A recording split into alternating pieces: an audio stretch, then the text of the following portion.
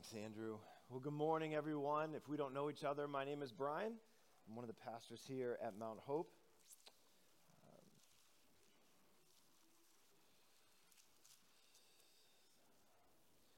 And we get the privilege today to take a look at the word hope and just thinking about, some of you may know Melissa is our sister-in-law and also the kids director here. So just thinking about hope and what we're going to talk about in light of God's goodness over the weekend in some pretty scary moments.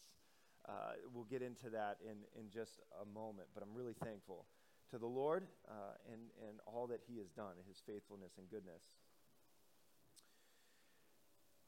I'm going to switch gears a little bit. If you'll stick with me, that was very serious. I'm going to be not so serious for a moment. Can you come with me?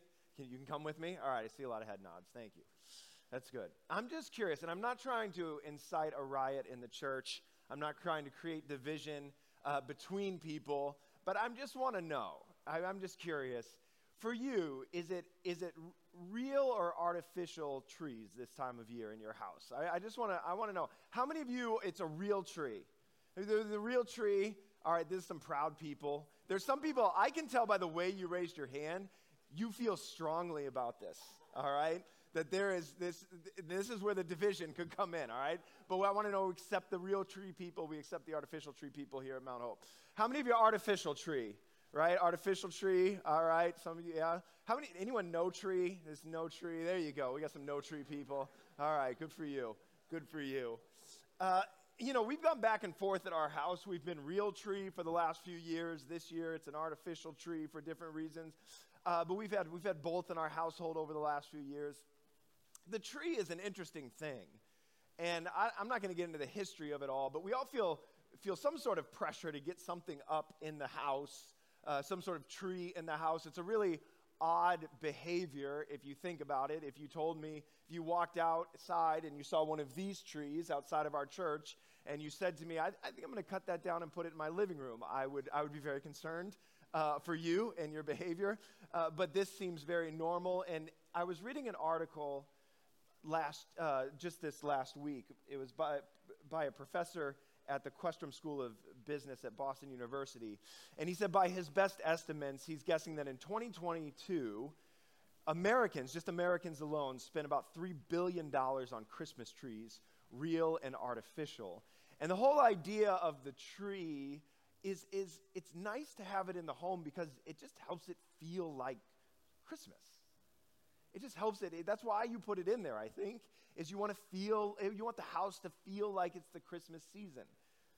And you want all the feelings that go with it. We're lighting these candles, and they represent things like love and peace and hope and joy. And those are the feelings that we want. Having the tree inside the house just helps with that. It does strike me, though, that whether your tree is real or artificial, the end is going to be quite similar. Either it's going to go back into the box in a couple of weeks, or it's going to go out to the curb, or if you're like me with some of my real trees over the last few years, it's going to be chopped up and put in the wood pile for the fire pit later in the year. But whatever you do, it's going to be, that end is going to be the same. And the challenge that we face is many times the feels of Christmas go back into the box or out into the curb with the decorations as they're put away. So we're talking in this sermon series that we started last week about some of these feelings. Andrew did a wonderful job talking about joy last week. Today we talk about hope, and we're asking this question. How do we take these emotions, these feelings, these things, and connect them to things that are real and solid and grounded so they last? Hope is an important thing, isn't it? If you have hope, you can get through some pretty challenging things. And certainly life throws us challenges from every angle. And if you truly have hope, if you have a sense of hope, you can survive, and people can survive some pretty amazing challenges in life. And even the day-to-day challenges, the stress of your workday, the stress of your calendar, the stress of the news headlines, all those things that get thrown at us, the things that happen, as long as you have hope, We had our former pastor of Mount Hope. He used to always talk about that we have a hope tank inside of us. And you need that hope tank to be filled to a certain level in order to get through the things that happen throughout the day. And as long as you have that, you can be good. But we all know what it's like to lose hope. Things happen in life that are not so serious that cause us to lose hope. Things happen in life that are very serious that cause us to lose hope. And we all know what that is like, that deflating effect of losing hope. Hope's an important thing. During the pandemic, my wife bought our kids this big inflatable water toy that goes in our backyard. And over the last 3 or 4 summers, it has provided endless amounts of joy in our backyard. But it's this big octopus-looking thing, and it came with this orange air blower. And so I plugged that air blower in, and I spread the whole things out. And it's pretty amazing. When I click the button on this orange air blower, this entire thing that is a pretty good-sized inflatable, it inflates within seconds. And it goes from being something that's just laying flat on our lawn to something that can support multiple kids jumping on it. There's 2 slides. There's water running down it. There's this giant pool at the bottom that holds gallons and gallons and gallons of water. And it's amazing when this thing is inflated, what it can support. I can climb on top of it. The manufacturer doesn't recommend that, but I can, and it will support me as well. It's amazing what it can support. But if someone's running and they trip over the extension cord and it unplugs from the blower, it's only about 5 seconds before the whole thing is flat again, it can support nothing, and the water begins to run and create a pool all over the grass around it. It's amazing how quickly that can change, isn't it? And I think that's like us.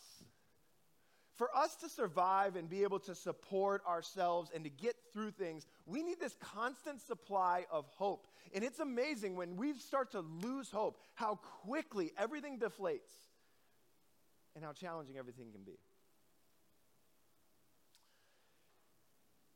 When I think about the way I use hope in my life and I hear other people use the word hope, it strikes me that we're often talking about things that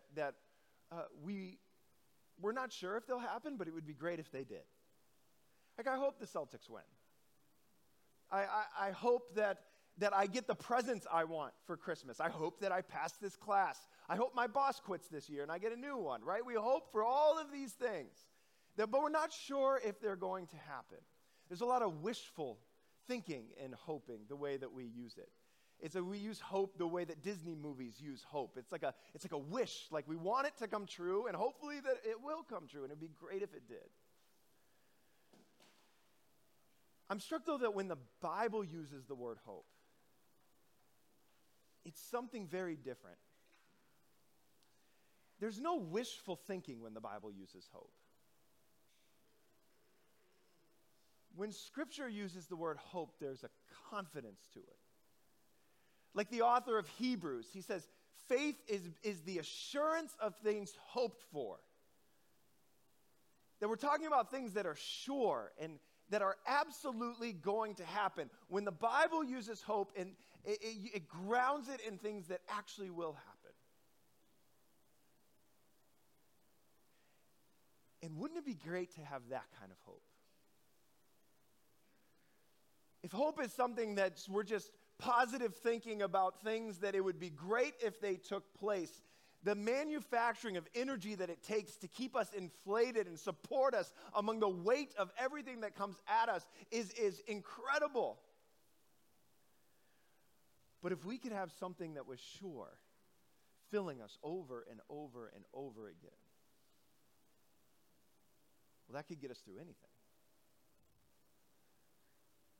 So my question for you this morning is, do you have that kind of hope this morning?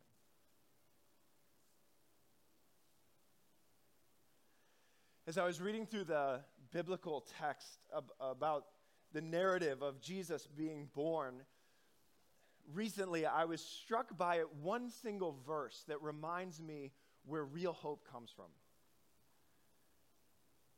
And It's interesting because it's not the verse that I would typically go to in the Bible.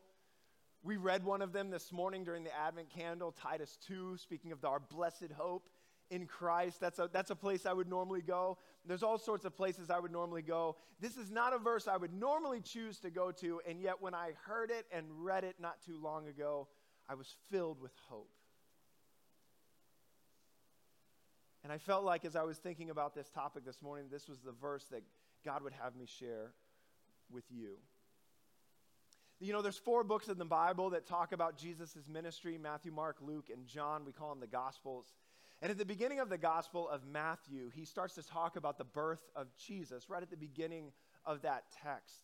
And the way Matthew gets into the story is a little bit different than some of the other Gospels. Luke does something similar. But Matthew gets into the story with a genealogy.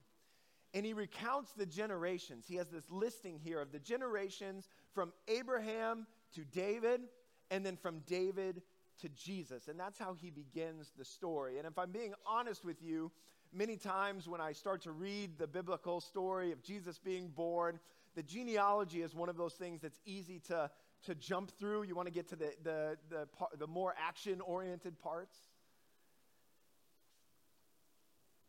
And yet as I was reading this genealogy a couple of weeks ago, I stopped at verse 6 of chapter 1. In verse 6 of chapter 1, it says this. It says, "And Jesse, the father of David the king. And David was the father of Solomon by the wife of Uriah." I mean, it's just there in the middle of this list, right?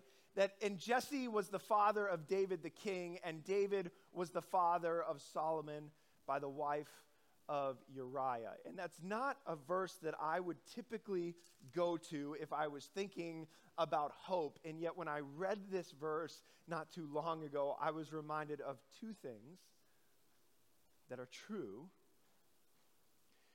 that give me hope, and I hope they give you hope as well. The first is this.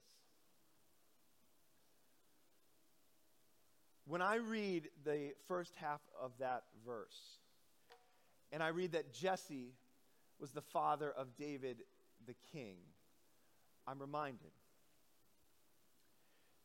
that no matter who you are, and no matter where you're from,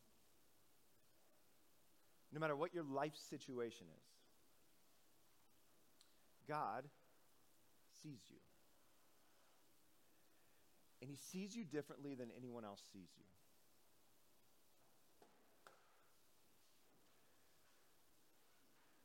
By the time that Jesus is born, David is quite the well-known figure. Even if you haven't been in church very often, my guess is you've heard of David, because you've heard of David and Goliath. So by this time, David has defeated Goliath. He has become one of the greatest kings that Israel ever had. And he is featured very highly in the biblical story. When the angel comes to Mary to tell her that she will give birth to Jesus, he references David. He says to Mary, "And the Lord God will give to him the throne of his father David." And then when Mary and Joseph are traveling to Bethlehem to be counted in the Roman census, where we all know that Jesus was eventually born, it says in the text that Joseph went up from Galilee, from the town of Nazareth to Judea, to the city of David, which is called Bethlehem, because he was of the house and lineage of David. So within the biblical text, in the narrative of Jesus' birth, the person of David is featured. But 1,000 years before Jesus was born, David was not necessarily revered the way he is in this text.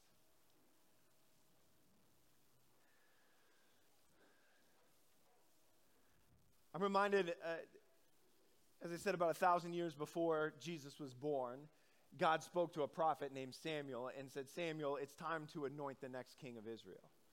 I want you to go to Bethlehem, and I want you to find Jesse, the Bethlehemite, and I want you to ask him to bring his sons with him to a sacrifice, because I have decided that one of Jesse's sons is going to be king. So Samuel goes and he finds this man, Jesse. You can read about this in 1 Samuel chapter 16. He goes and he finds Jesse, and Jesse brings his son to the sacrifice, and Jesse's son Eliab is standing there, and Samuel walks up to the sacrifice, it says, to this situation, sees Jesse's family coming. I don't know if he saw them from a distance or if he came up to them, but he walks up, and Eliab walks in front of Samuel, and Samuel says to himself, that's the king. That has to be the king. The text says he was tall and handsome. He just looked kingly. You know what I mean? Like you watch those Disney movies, you know who the prince is, you know who the king. They just look like they're royalty. And almost the moment that Samuel says in his head, this has to be the one, God says to Samuel, no, it's not him. And there's this verse in 1 Samuel chapter 16, verse 7, it says this. It says, for the Lord sees not as man sees. Man looks on outward appearance, but the Lord looks on the heart.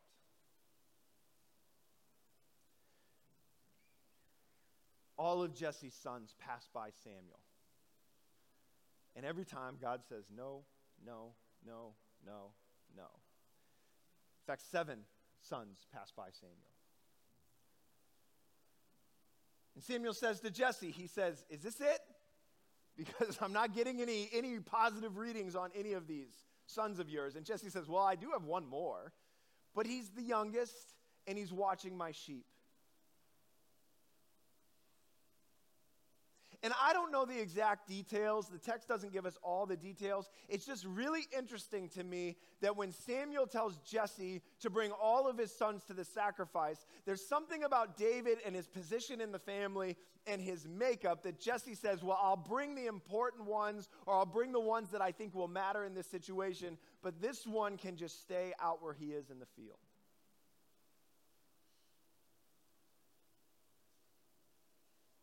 And so he sends for David, and when David comes, Samuel gets the word from the Lord. This is the one. This is the anointed one.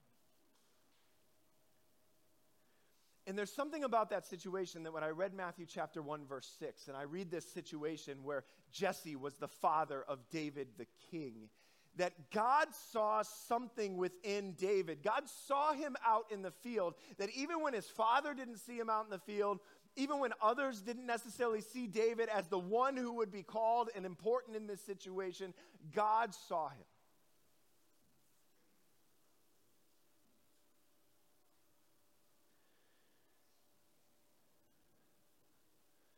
So much of our hope in our world today is tied up in whether or not other people see us, or we feel like other people see us.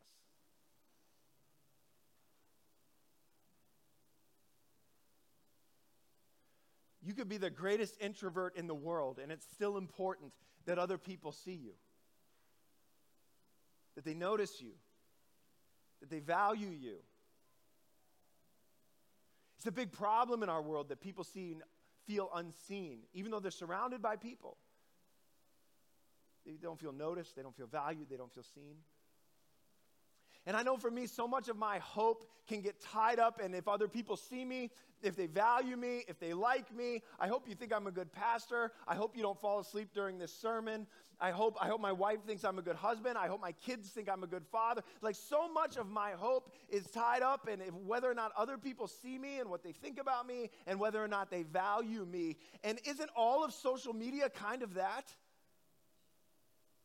That we would project ourselves out there, a version of ourselves that we hope people embrace and we hope they like. And it's great when they do. It's really painful when they don't. And all of us know people around us in this world. And maybe you're sitting right here this morning where you keep putting yourself out there. You keep hoping someone will notice.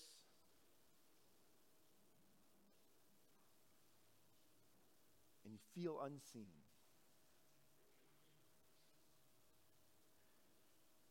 And it's like that hope supply gets just turned off and everything deflates. God sees you.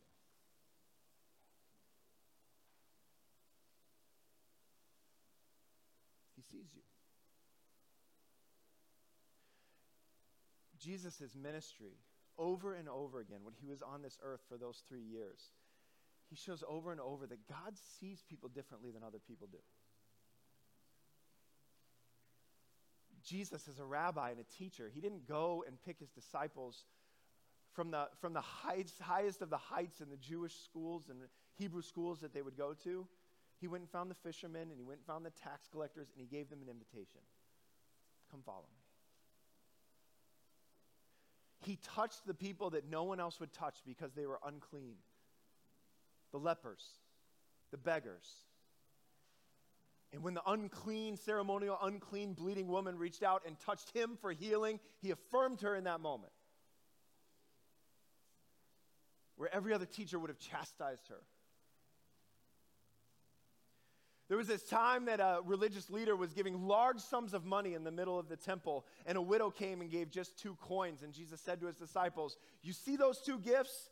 God cares more about the 2 coins than he does that giant bag of money." Jesus told a parable about a religious leader who gave a long-winded, verbose, carefully worded prayer in the middle of the temple so that everybody could hear. And then at a far-off distance, there was a tax collector who would have been considered a severe sinner in the corner on his knees, begging that the Lord would have mercy on him, a sinner. And Jesus says to his disciples, of those 2 prayers, God cares more about the tax collector in the corner begging for forgiveness than he does this nicely worded prayer that all can hear. And I feel like Jesus over and over again said God sees people and looks at people, and he looks at you differently than the way the rest of the world does. It's a powerful thing to know that the God of the universe sees you and cares about you and loves you.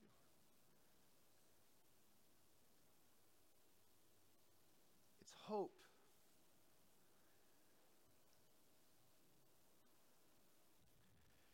In 1999, my grandfather passed away. And I remember going to his funeral ceremony, and I knew most of the people. I knew old friends and family members that, of course, came to the funeral ceremony. But there was one family that walked in that my dad and my aunts and uncles, they all immediately knew. And I didn't really recognize them or know them at all, but it was clear that there was this bond between them. And shortly after my grandfather's death, our local newspaper ran a story about this family and my grandparents, and it was a story that I had never heard before. The family that walked into the funeral ceremony or the wake there were members of a family who was called the Van family. And I found out later, and reread the article again this week, as I was reminded of the story, that in 1975, the Van family escaped their home city of Saigon just before it fell, hours before it fell. And they took with them in 3 suitcases everything that they could. There's a mother and a father and 7 children. And they escaped the city, and they lived for a while on a boat with 1,500 people, a boat that was designed for just a couple of hundred people. And they were refugees. And eventually they got word that there was a family in Omaha, Nebraska that was willing to sponsor them so they could come to the U.S. And I had no idea that my grandparents had been involved in this in the 70s. The mom and dad and 7 kids came to Omaha, Nebraska. They moved into my grandparents' house, which I spent a lot of time in, and I can tell you was about 1,500 square feet. My grandparents had 5 kids of their own, so now you had 5 plus 7 more kids together in this 1,500 square foot house with 1 bathroom and 2 sets of parents one family who only spoke English and one family who only spoke Vietnamese, and there they lived together for a few weeks. And my grandmother spent time helping these children get to school. The children actually went on to do quite well. They're physicians, and one was a molecular biologist, got her PhD at Cambridge University in England.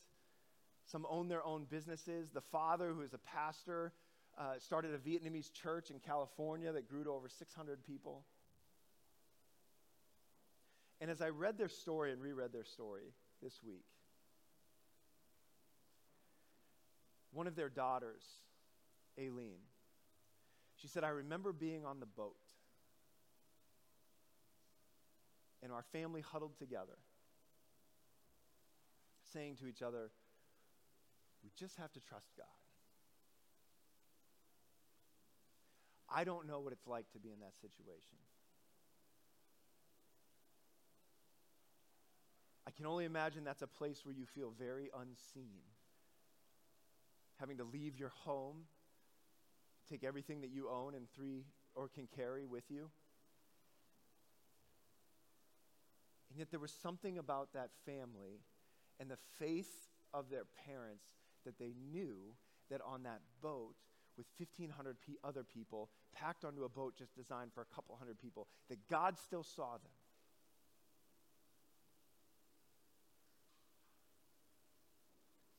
And I don't know what your situation is this morning, but I know that there are all sorts of things that happen in life that make it feel like nobody sees you and that God doesn't see you. He sees you.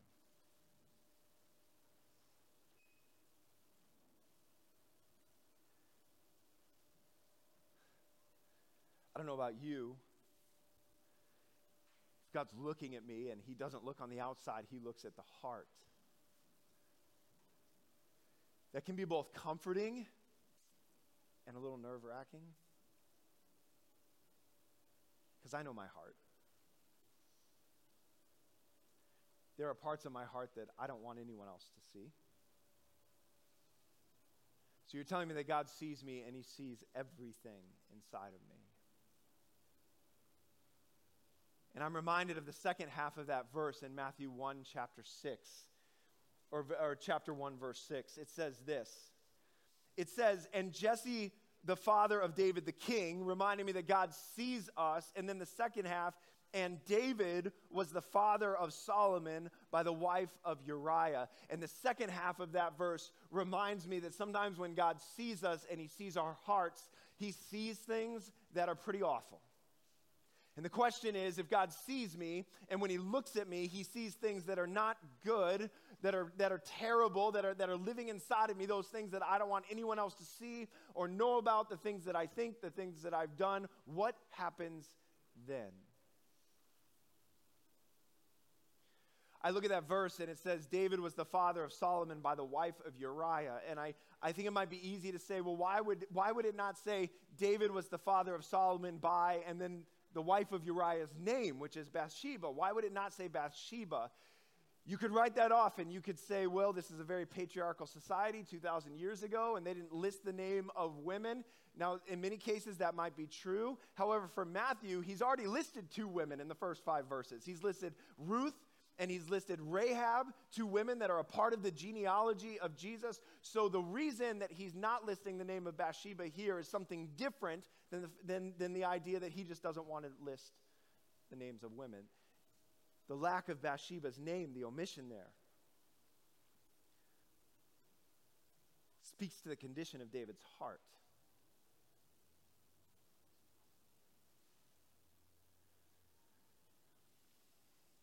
So David, you can read about it in 2 Samuel, chapters 11 and 12, I believe. David has this moment where God looking at his heart, it's pretty awful. Some of you know the way the narrative goes. David is on the roof of his palace, and his soldiers are at war, and he sees a woman who is beautiful bathing, and he says to his messengers, "Go, who is that?" And they say, "That's the wife of Uriah." Uriah was one of David's soldiers who was out in battle. David said to his messengers, "Bring her to me." David forces himself on this woman. He finds out that she is pregnant, and to try and cover that up, he brings Uriah back from the battlefield. Uriah refuses to go and be with his wife while his fellow soldiers are out in battle. Turns out Uriah is a pretty stand-up guy. And so David sends Uriah back into battle and makes sure he's killed.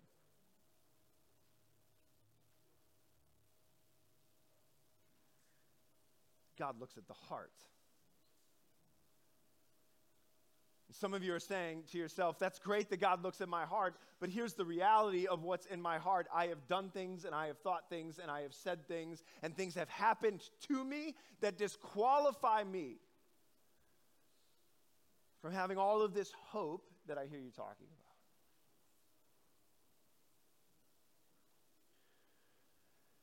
David gets called out by a prophet named Nathan, who comes to him and says, God's seen what you have done. I mean, he's an adulterer and a murderer, but it's even deeper than that. David has used his power and position to force a woman to be with him. You don't have to look that far into our culture to see the devastating effects of those sorts of actions. And then made sure her husband was killed to try to cover it up.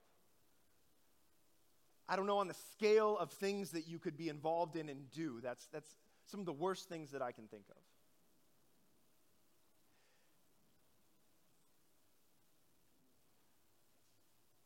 And yet there is this moment in David's life where after he's called out by the prophet Nathan, he goes and he writes Psalm 51 in which he repents of the sin that is inside of him. He repents of all of those things that are in his heart. And he says in the first couple of verses of that chapter, he says, "Have mercy on me, O God, according to your steadfast love. According to your abundant mercy, blot out my transgressions. Wash me thoroughly from my iniquity and cleanse me from my sin." And I am reminded that the prophet Isaiah says about Jesus, who was born in the manger, that he was pierced for our transgressions. He was crushed for our iniquities. Upon him was the chastisement that brought us peace, and with his wounds we are healed. And I'm reminded in 1 John chapter 1, verse 9, that John says if we confess our sins, he is faithful and just to forgive us our sins and to cleanse us from all unrighteousness.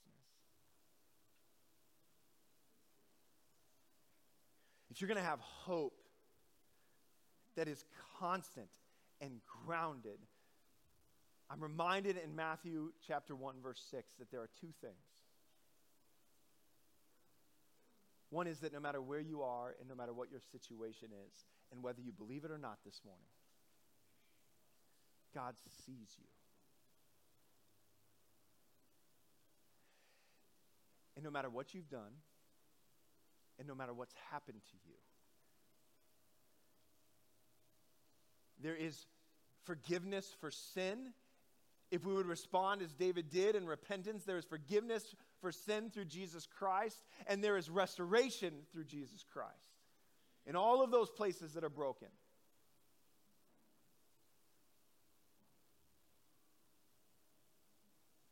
When God sees you, when you take that sort of action, when God sees you, he doesn't just see your heart and all the brokenness and everything that's inside of it. He sees you, and he sees the work of Jesus Christ inside of you.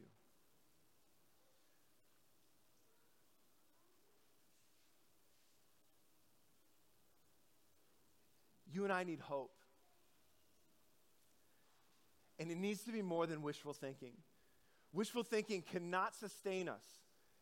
And so much of our energy and life is put into just trying to regenerate a sense of hope that things are going to be okay and that things are going to get better and things are going to turn out all right in the end. And we do it in our careers and we do it with our families and we do it in our life. We need something deeper in that infuses us with hope, that inflates us so that we can get through the things that we face.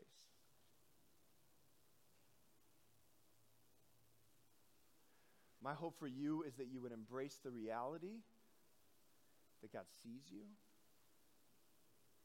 that if you repent, he will forgive you, that no matter what you have been through, in Christ, he can restore you.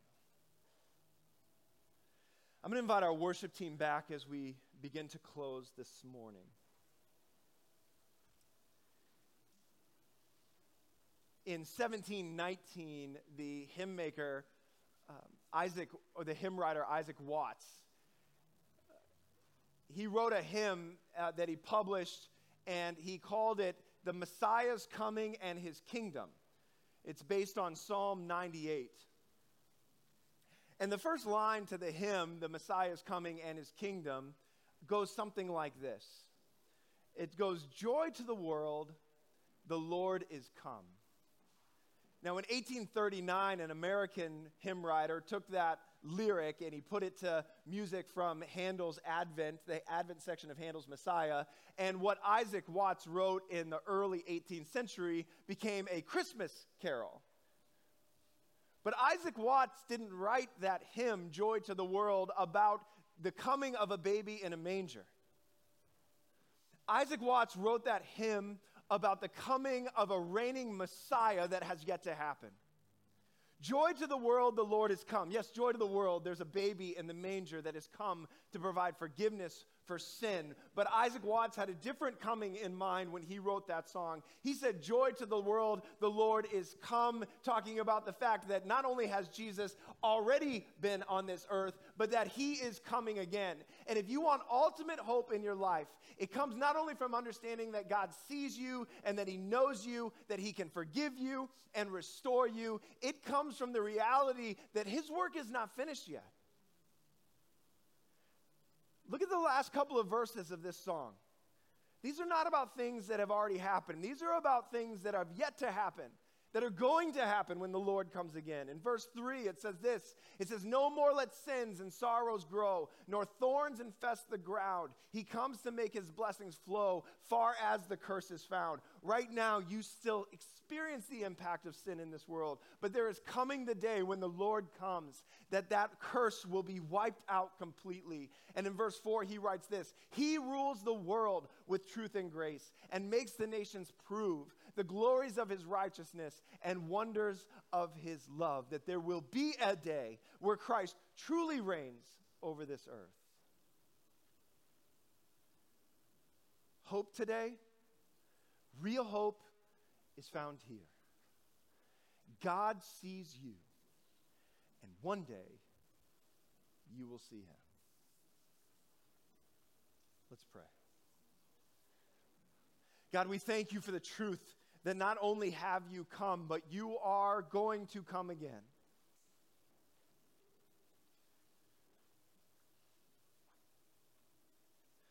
And Lord, I pray for the person that is sitting here this morning.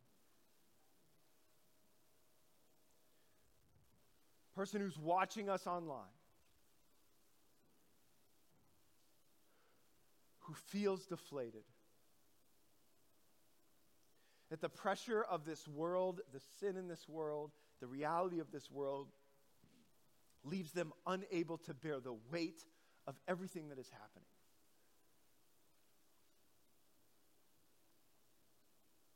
God, even as they cry out to you in this moment, I pray that the reality of your presence with them, that you see them, that you know them, that there is forgiveness through Jesus Christ, that there is restoration for all the things that have been done, and that you are coming again, that would so fill all of us with such great hope. That hope we would be inflated and able to carry the weight of all that happens in this world. God, thank you for the hope that comes through Jesus Christ. Thank you for the hope that comes from knowing you. Thank you for the assurance, not that there is wishful thinking that all this will happen, but there is confident assurance that Christ has come, has died on the cross for our sins, has been raised again, that the Holy Spirit is at work inside of each and every one of us, and that you will come again to set everything the way that it's supposed to be. Thank you for that hope and that assurance through Jesus Christ. We pray in Jesus' name. Amen. I invite you, would you stand with us, and we are going to sing this song that talks about the hope that we have in Jesus, his work throughout the generations. Would you stand and would you worship him as we close this morning?